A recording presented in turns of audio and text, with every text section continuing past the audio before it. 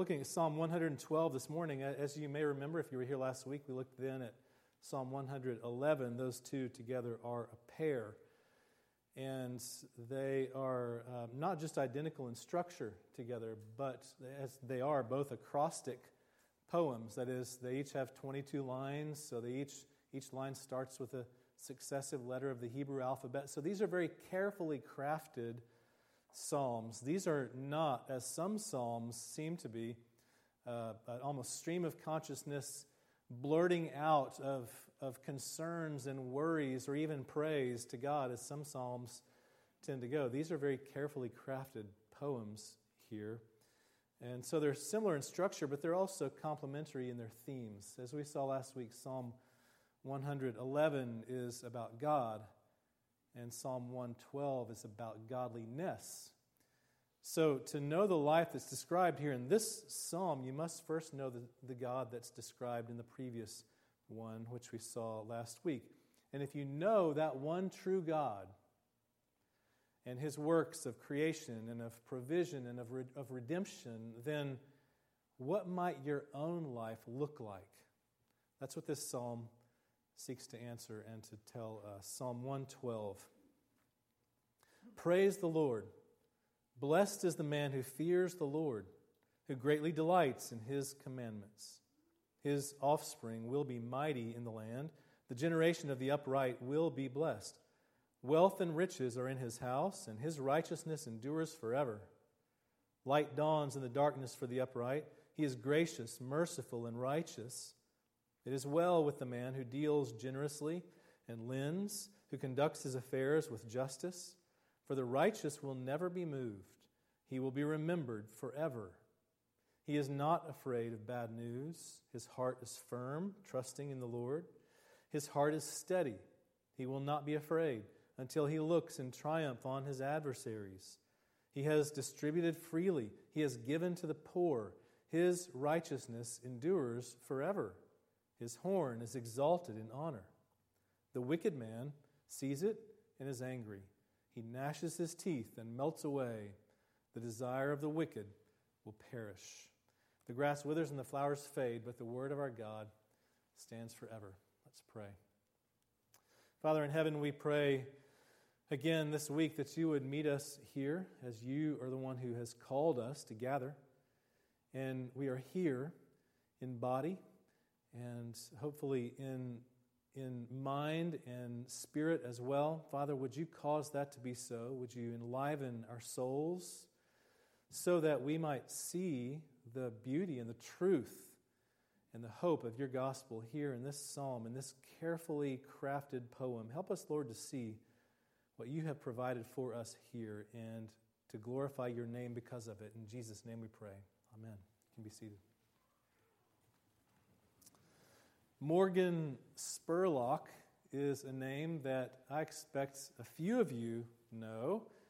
Maybe you remember his name. He's a documentary filmmaker who about 15 years ago became somewhat known by his very daring experiment and documentary film that he made called Super Size Me.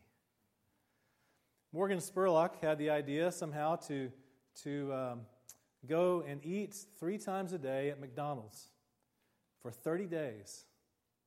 And he would eat nothing except for McDonald's food 3 times a day, breakfast, lunch, and dinner, for 30 days.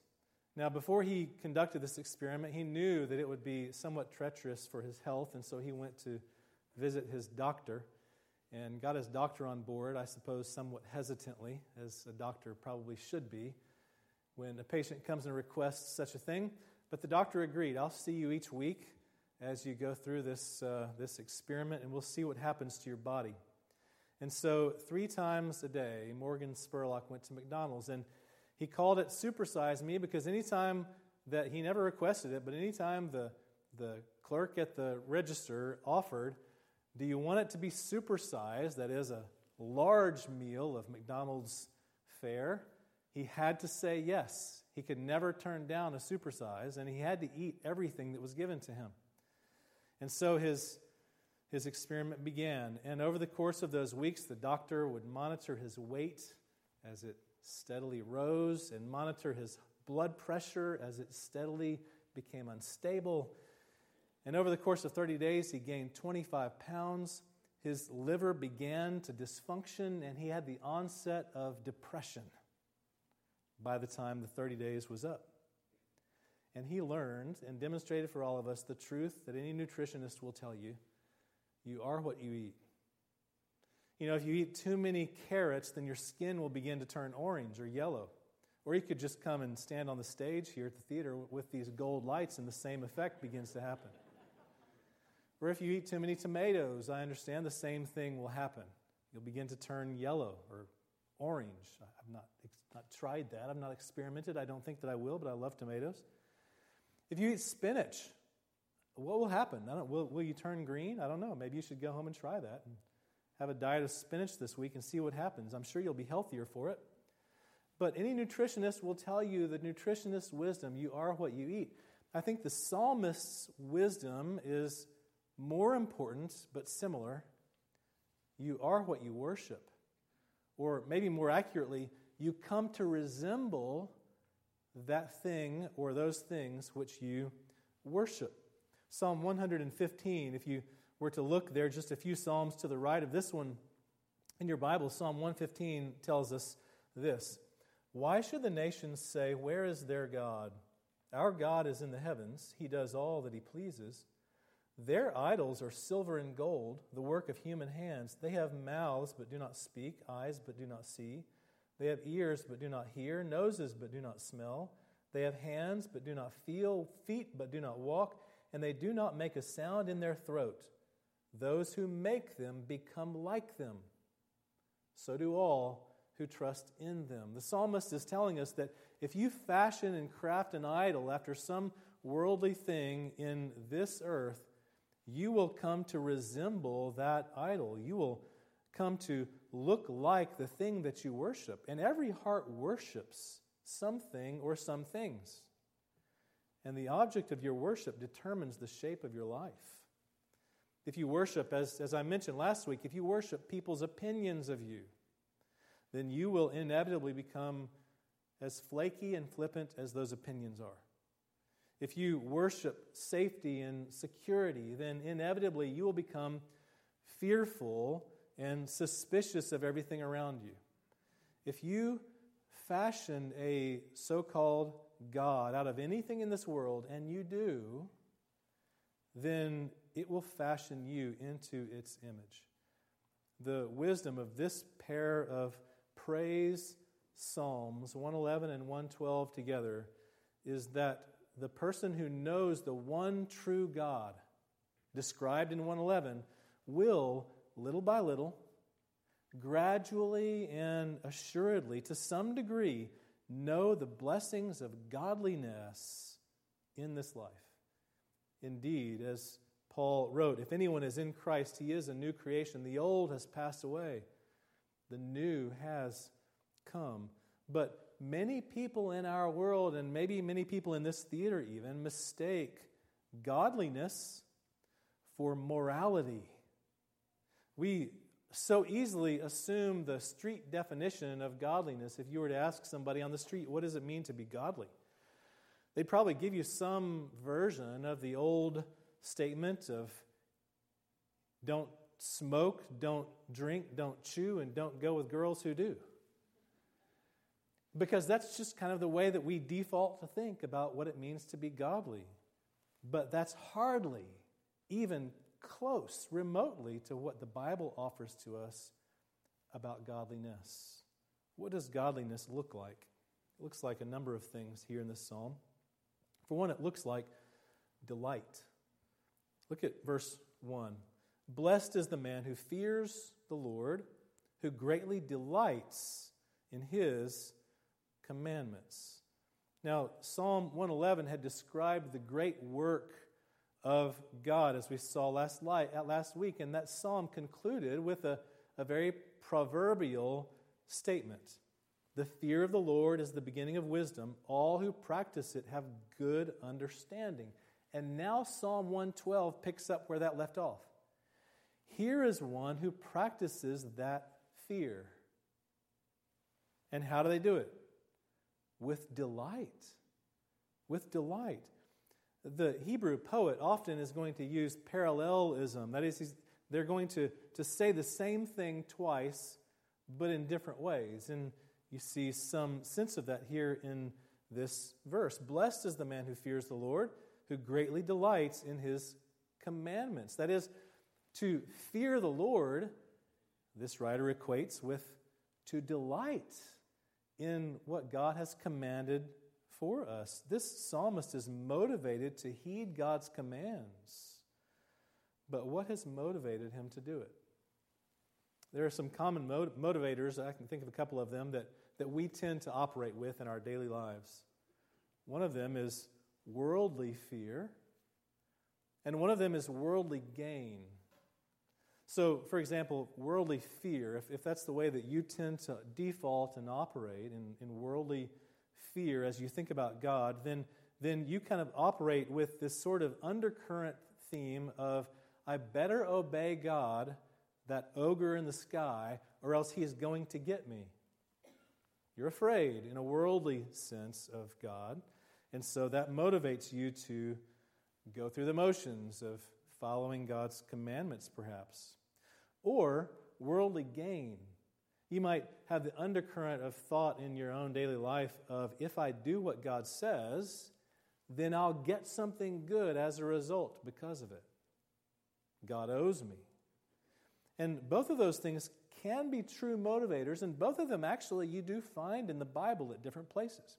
I mean, it was Jesus himself who said, don't fear those who kill the body, but fear him who can kill and destroy both body and soul in hell. There's a sense of worldly fear in that expression, and it does motivate us. The Ten Commandments will tell us, honor your father and mother. Why? So that it will go well with you in the land, so that your days may be long in the land. You get something good as a result of obeying the commands. But if worldly fear and worldly gain are all that you have to move you to godliness, then you will never get there. Why? Because both of those things ultimately serve not God, but you. Right? You avoid the fear, you gain the good thing, and therefore, to serve yourself, you obey the commandments. Neither of those things is the main motivator for the Christian life. Neither of them can produce delight. Delight. What can? Knowing God. That's why Psalm 111 precedes Psalm 112, because the writer wants you to recognize that the one who really knows and recognizes the great and mighty and splendor-filled, majestic works of this God who made you and who has sent redemption for you, then you can delight. Great are the works of the Lord, studied by all who delight in them. Again, like last week, whether you're a Christian or not, you can and you do inevitably delight in the works of God in creation in this life. At some point along the way, you delight in what God has made. But Psalm 111 progresses from God's works of creation, which all can delight in, to God's works of provision for His people, which some who are not Christians perhaps could recognize and acknowledge. And then it progresses to God's works of redemption for His people. And only people who are inclined toward the gospel are going to recognize and delight in those works of redemption. But the progression continues on into the next psalm, into Psalm 112, because anyone can delight in God's works, but only the godly will delight in God's words. Derek Kidner is a scholar and a commentator on Old Testament texts like this one. He describes this word commandments that the writer used. He said it's a very practical word. And it refers to the fact that what delights this person is not just God's will, that is, the things that you ought to do as God has willed it, but also it's those things to which God has called you. Not just God's will, but God's call for you. That is, how God calls you to serve Him. So if God's attention to the remarkable details of creation brought about such splendor and majesty as Psalm 111 describes to us, then what about God's attention to me becomes the natural progression of the godly person's thinking. If God has paid so much attention to the splendor and majesty of what He's created in this world, then what about me? How has God attended to me and called me to serve Him?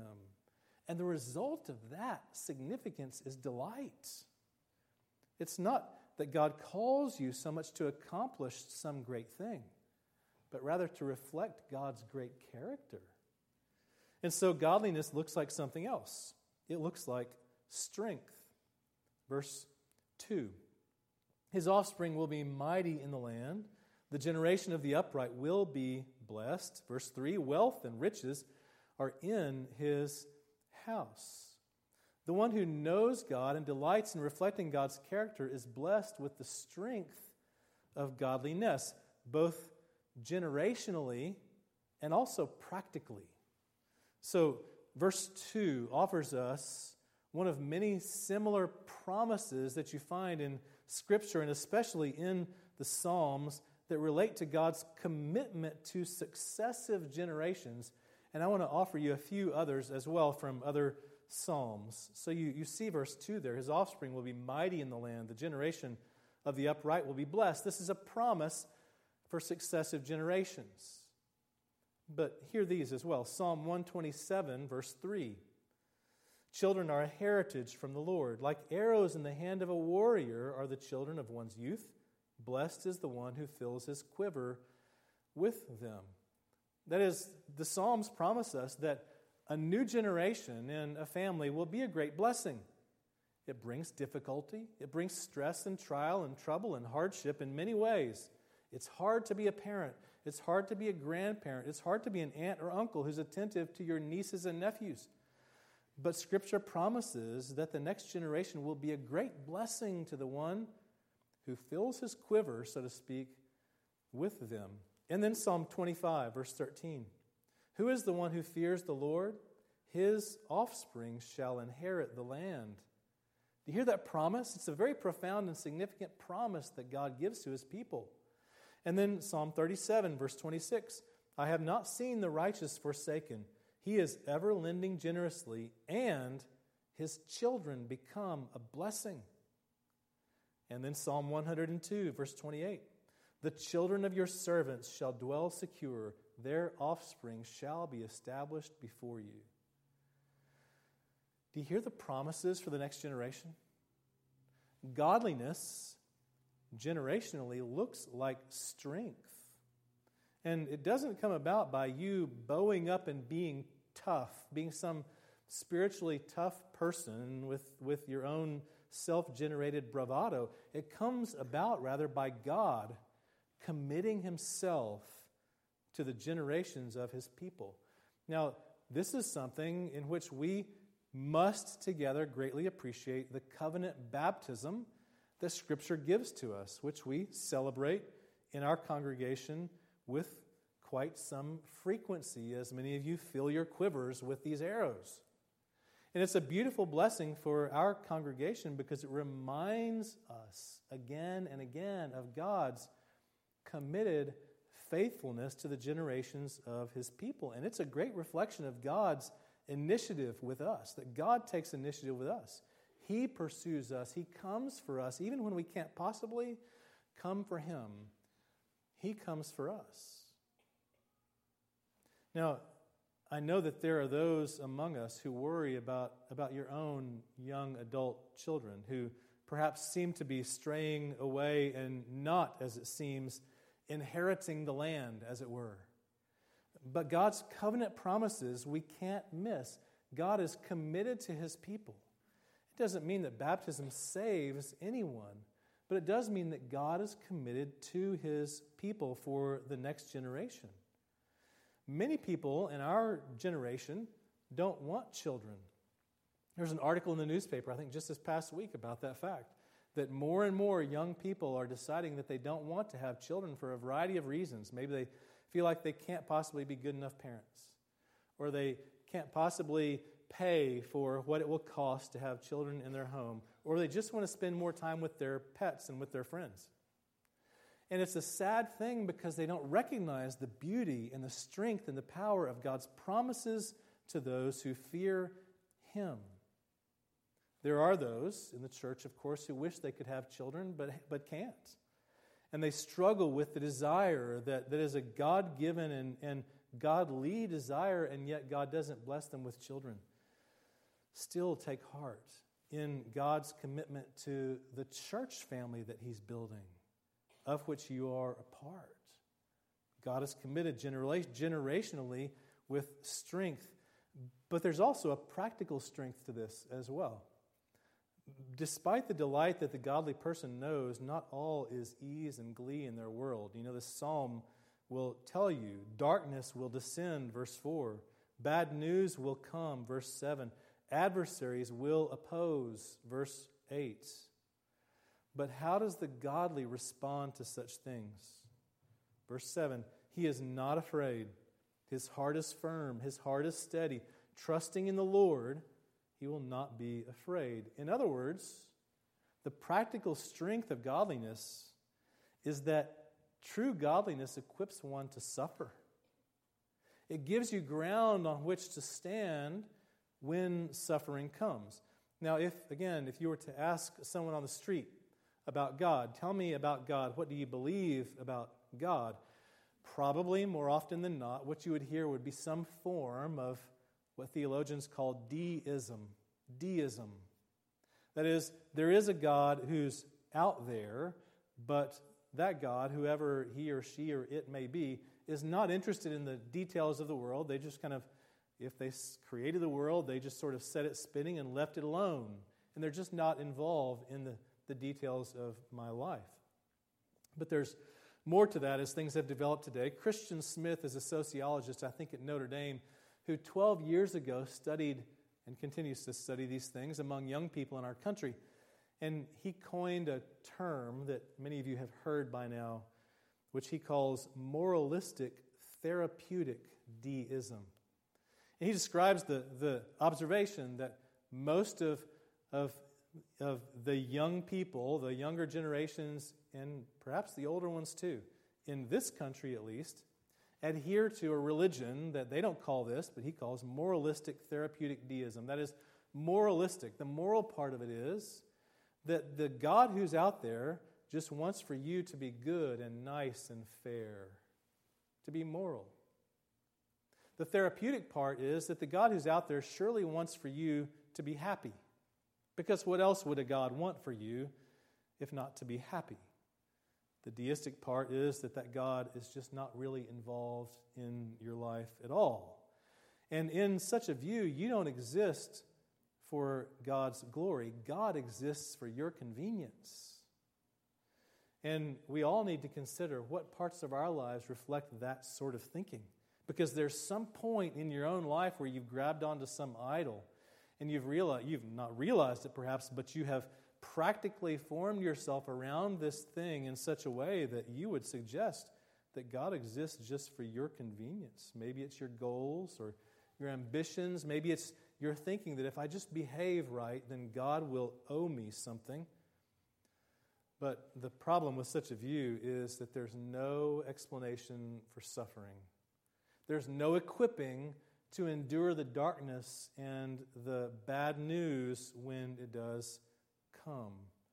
The practical strength of godliness is this: you exist for God's glory. God made you for His own glory, and He may not prevent your suffering, but He will meet you in it, because Christ suffered and was crucified, dead, and buried, and now is seated at the right hand of God. And the strength that empathy provides leads to another godly trait, and that is this: godliness, true godliness, looks like generosity. It looks like generosity. For one who knows the God described in Psalm 111, the resources abound by which the godly can be a blessing to all who are around them. Generously so. True godliness just can't contain the blessings that God gives. Verse 9 describes it directly. This godly one has distributed freely. He has given to the poor. Now that states it directly, that this one is generous and gives freely to those who don't have as much. That could be financial, but it could be a whole lot of other things too. And that direct statement's explained in two ways earlier in the psalm. Godliness, for one, looks like generosity to other believers. So, verse 4, light dawns in the darkness for the upright. He is gracious, merciful, and righteous. Now that statement could actually read like this. He arises in darkness like a light for the upright. He arises in darkness like a light for the upright. He is gracious, merciful, and righteous. It means that a Christian is a generous blessing to fellow Christians. That's a part of the Christian life. That's a part of godliness to which God calls us to be a blessing to one another, to fellow Christians. Godliness looks like generosity. Now, it doesn't necessarily mean that you have lots of cash money in the bank. Maybe you do. And that should be an obvious example of a possibility that God has given you lots in order to give and share and be generous with lots. But it means, even more than that, that you've recognized the plethora of blessings that God has given to you to abound in your life, of opportunities to bless other people, and you've sought to use them for your brothers and sisters in Christ. You've sought to use them when tragedy strikes and you come alongside because you can empathize with someone in their certain situation. You've sought to use those gifts when jobs are lost and discouragement sets in and trouble abounds, and you can step in with a brother or sister to help them, to encourage them with a word that is on your mind from Scripture or from your own experience, to give them strength out of your own generosity. But it also means that you're generous not just to Christians, but to non-Christians, to unbelievers as well. Verse 5, it is well with the man who deals generously and lends, who conducts his affairs with justice. That is, in all affairs of your life, in your home, in your church, in your neighborhood, in your workplace, in all of society where you are, in all of the affairs of your life, you seek generously to do justice, to do what is good for all who are near you. Sardar Ahmed Deen is a Pakistani man whose story fits right here. Sardar grew up in Pakistan in an impoverished neighborhood. He was born horribly poor in a part of Pakistan. And when he was a young child, he came across some Christian missionaries who led him to Christ and taught him to read and helped him to gain an education. And he excelled in that education. He actually got to go to college. And he eventually gained a job working for the American Embassy in Lahore, Pakistan. And that developed into a more and more privileged position for this young Christian man who could speak English and who had been educated by Americans and by the Pakistani culture in which he lived. And so he became a privileged post in the American Embassy. And eventually he moved to the United States with his wife and young children and worked here for a number of years, raised his own children here. But then he felt burdened for his own home neighborhood back in Pakistan. This man was a professing Christian, and he recognized that he, of all people, had an opportunity to go and to serve for the gospel in his own neighborhood back in Pakistan. And so he and his wife moved back. And there they planted churches, 12 churches in Pakistan. And there he began literacy centers and eventually built 30 literacy centers around Pakistan to teach children to read and to teach the Bible to all who would hear it. He began a medical clinic with doctors who would serve not just Christians, but Muslims who were the predominant neighbors in that city.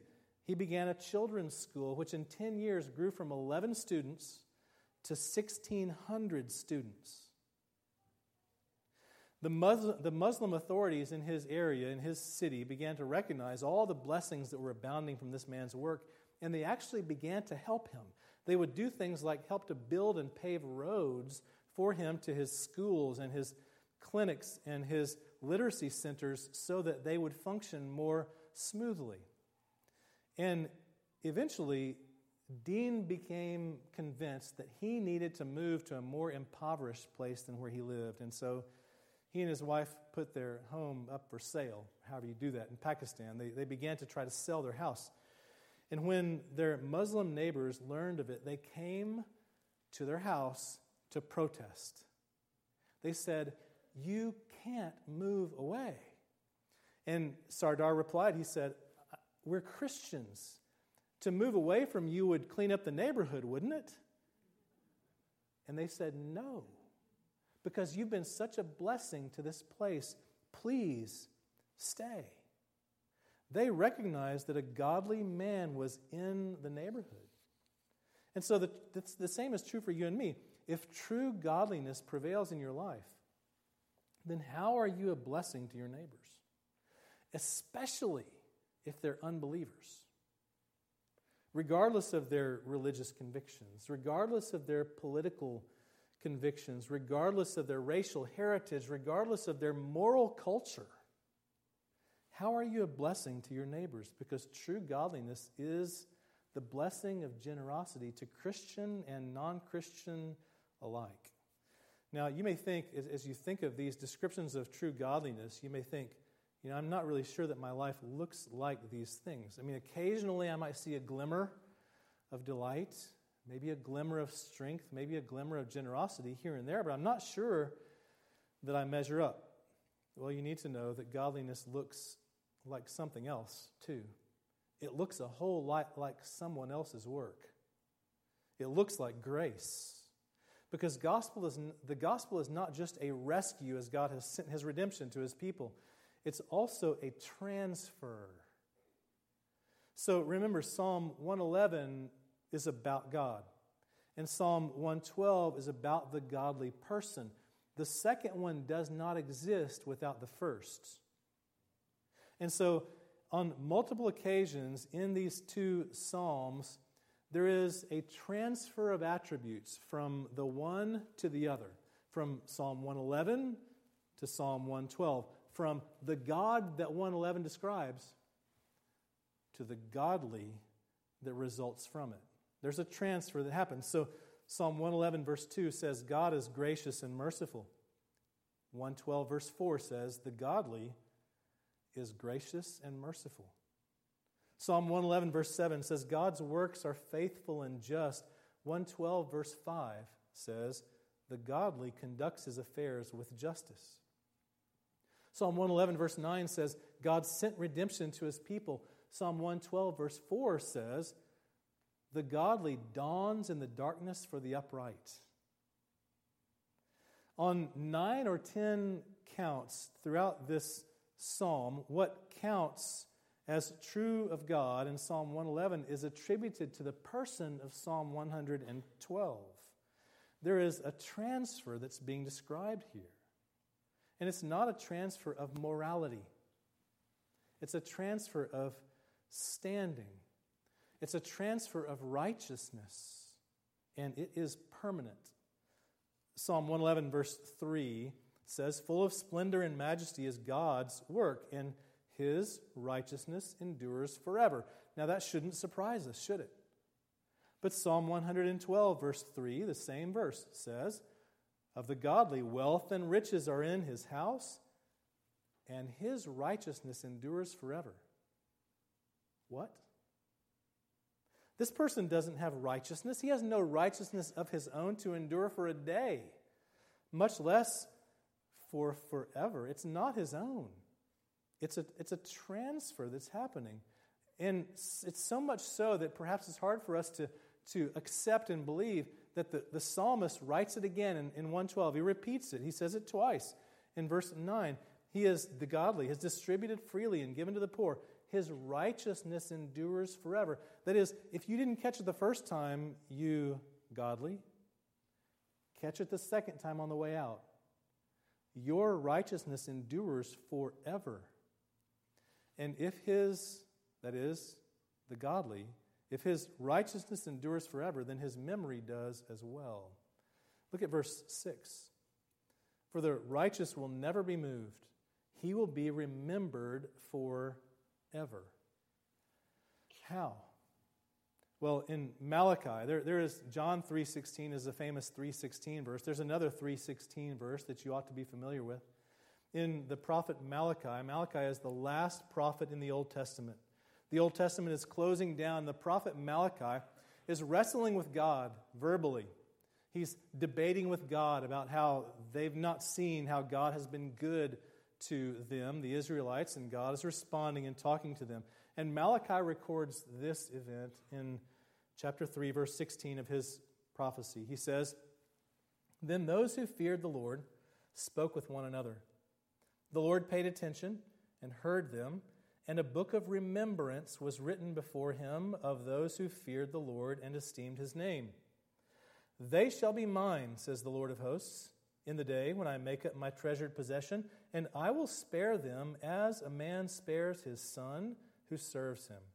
Then once more you shall see the distinction between the righteous and the wicked, between one who serves God and one who does not serve him." You'll see the distinction between the righteous on the one hand and the wicked on the other, between the one who serves God and the one who does not serve God. And what is that distinction? That God remembers him. That God has written his name, that God has written her name down in a book of remembrance, and God remembers that person because God remembers the godly. Now, your great accomplishments will fade. Whatever it is that you strive to achieve in this life, whatever you've accomplished, however high you've climbed on the corporate ladder, or whatever you've invented and sold for lots of money, or however much you've blessed your neighbors and caused them to love you and not want you to move away, all of those things will eventually fade. I mean, the epitaph on your tombstone will, over the course of time, erode, and the stone will chip away and will be covered by moss, and people will forget. People will forget you. Your neighbors will forget you. Your professional colleagues will forget you. Your church will forget you one day. Even your family members, generations from now, will not remember who you were. But God will never forget you, because God never forgets the godly. You come to resemble the one that you worship. As the apostle wrote to the Corinthians, "For our sake God made him to be sin who knew no sin, so that in him we might become" what? The righteousness of God. That was not Paul's original idea. Paul got it from the Psalms. Paul had read in the Old Testament scriptures and recognized the gospel that was there even then, that there is an amazing transfer of God's attributes for ours. And by the work of Christ, God has made it to be so. Delight yourself in God's works. Delight yourself in his creation. Delight yourself in his provision. Delight yourself in his redemption for you, his people. And he will remember you forever. In the name of the Father, and of the Son, and of the Holy Spirit. Amen. Oh Lord, we pray that as we come this morning to these communion tables, that you would help us to recognize these things as true. That you would help us to see in the poetry of this psalm the beauty of your gospel, which your apostles and your disciples recognized generations later and called out to the church, and that your word continues to call out to us with it today. Father, help us to believe. Help us to recognize in the body and blood, in the bread and wine of the table, the gracious salvation you have given to us in Jesus. And Father, cause us to grow to resemble you more and more and more, we pray, in Jesus' name and for his sake. Amen.